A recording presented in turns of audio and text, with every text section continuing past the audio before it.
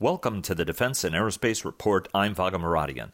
This podcast version of our interview is brought to you by L3 Technologies. Welcome to the Defense and Aerospace Report. I'm Vaga Muradian here at the Farnborough Air Show, one of the world's best air shows that brings together government officials, military leaders, industry executives, as well as planes from all around the world. Our coverage here on this RAF 100th anniversary is sponsored by Leonardo DRS and Farnborough International, and we're honored to have with us the Minister for UK Defence Procurement, Guto Bebb. Sir, thanks very much for joining us. It's a pleasure.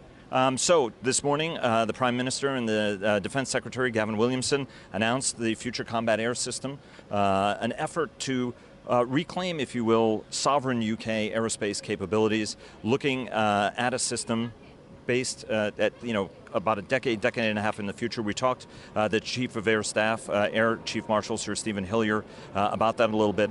One of the concerns you hear from British industry about a lot of the programs that have happened, particularly about the Joint Strike Fighter, is that in it is a lot of American technology. That technology transfer goes one way to the United States, even though the UK is a very key partner on that.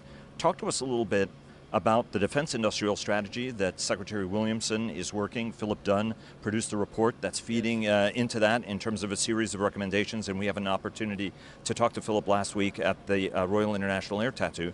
Talk to us a little bit about FCAS and where that fits into the kind of defense industrial strategy that you think Britain needs to balance its immediate operational needs with its long-term strategic industrial capability. Well, I think you're absolutely right in touching upon the long-term industrial capability that we have. And I'm very pleased that you've also read the reports produced by Philip Dunn, which is an excellent piece of work highlighting the contribution that defence makes to the prosperity of the United Kingdom. But when it comes to the combat air issue, I think it is fair to say that as a Tier 1 partner to the United States on the F-35 programme, we have a certain degree of capability and skills which are recognised across the globe, certainly recognised in a European context. But we need to harness that to ensure that we have a real benefit to UK manufacturing and to the prosperity agenda in the United Kingdom.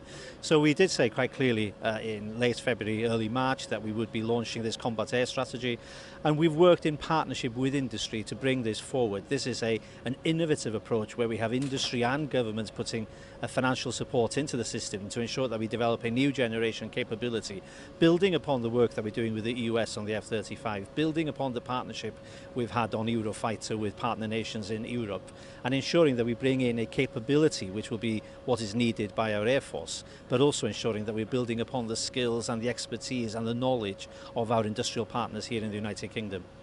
Is there any concern to you at a time when the American administration, there's now a transatlantic trade war going on. You're in the midst of Brexit negotiations. I think everybody's noticed that.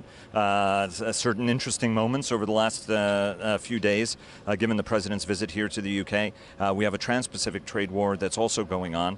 And there is a concern that Buy American and America First is going to squeeze even British suppliers and even close NATO suppliers off the map. You're having conversations with folks in the Pentagon. Is that a concern that you have at all, that this drive, nationalistic drive, could reflect itself with a UK industrial base that's an integral partner with the United States? Well, we certainly hope not, because from my perspective, I do believe that free trade is a good thing.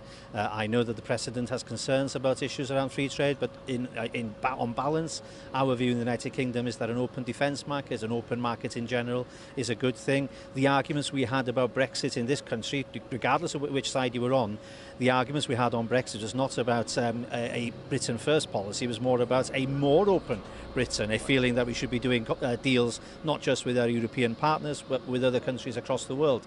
So the view here in the United Kingdom is fundamentally a view that we should be supporting free trade in general. In the defence market, I think I'm right in saying that the United Kingdom can claim to have one of the most open defence markets in the world, and I hope that this current hiccup that we're having in terms of recognising the importance of free trade will be dealt with. I understand that the President has concerns, but from our perspective, the key thing is to ensure that our partnerships with American industry carry on working for the benefit of the people of the United States and the people of the United Kingdom. Let me ask you about the Strategic Defence and Security Review 1919. Boy, that was me channeling some World War I history. I saw a poppy monument. RAF 100, I'm sure. I was thinking about the RAF 100, and still the same handsome uniform that airmen have sported over the last 100 years, which also makes it cooler. But I digress. Let me ask you about the SDSR. Next year there's going to be an SDSR. We're already hearing the drive to have to make up savings. I've heard £750 million is one of the numbers that's been circulated.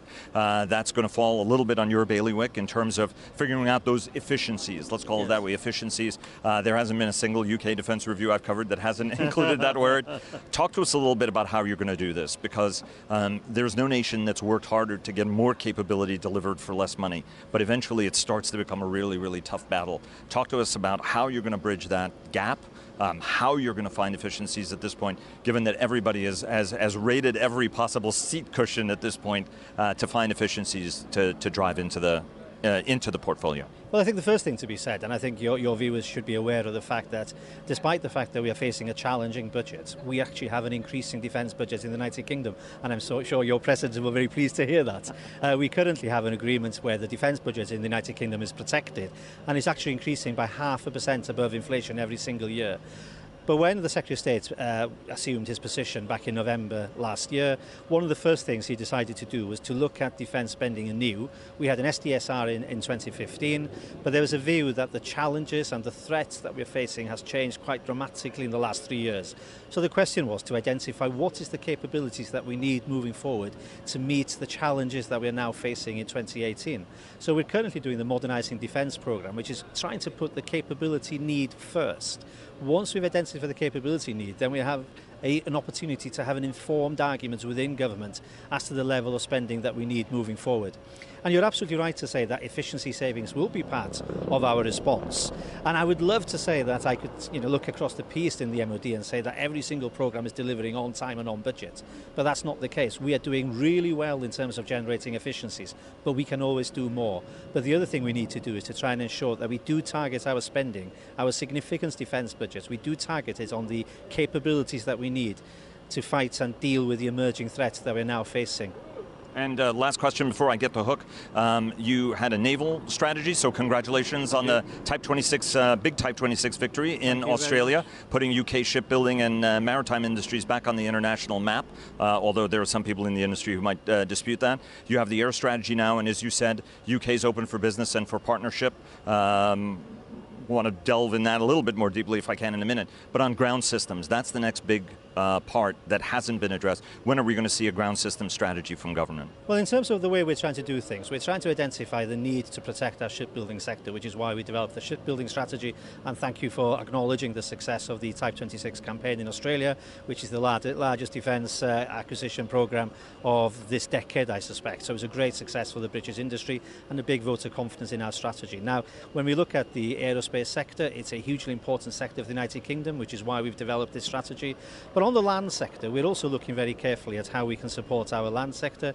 We have the Ajax programme, which is based in South Wales, which is one of the biggest procurements for the land sector in a generation. We are currently going at the assessment stage for the Boxer vehicle for the land domain as well. So we are very carefully looking at whether we need to develop a strategy in due course. But because we're doing the MDP as well, and because the commitment to the combat air strategy had started earlier, we will wait until we get the results of the MDP before we decide as to whether we need to do a strategy for the land sector. But you can rest assured that the investment into the land sector is being done, and is being done with a degree of confidence in British industry as well. I've gotten the high sign, 10 seconds. Are you open to cooperating with Germany and France on their new combat aircraft program? I think the key thing is, from this one, we've highlighted the fact that we think we've got the capability, we think we're at the cutting edge, but if the Germans and the French want to talk to us, we'd be very happy to do so. Fantastic, sir. Thanks very much, and best of luck to all the Merseyside football clubs. Thank you. That's appreciated. Thank you.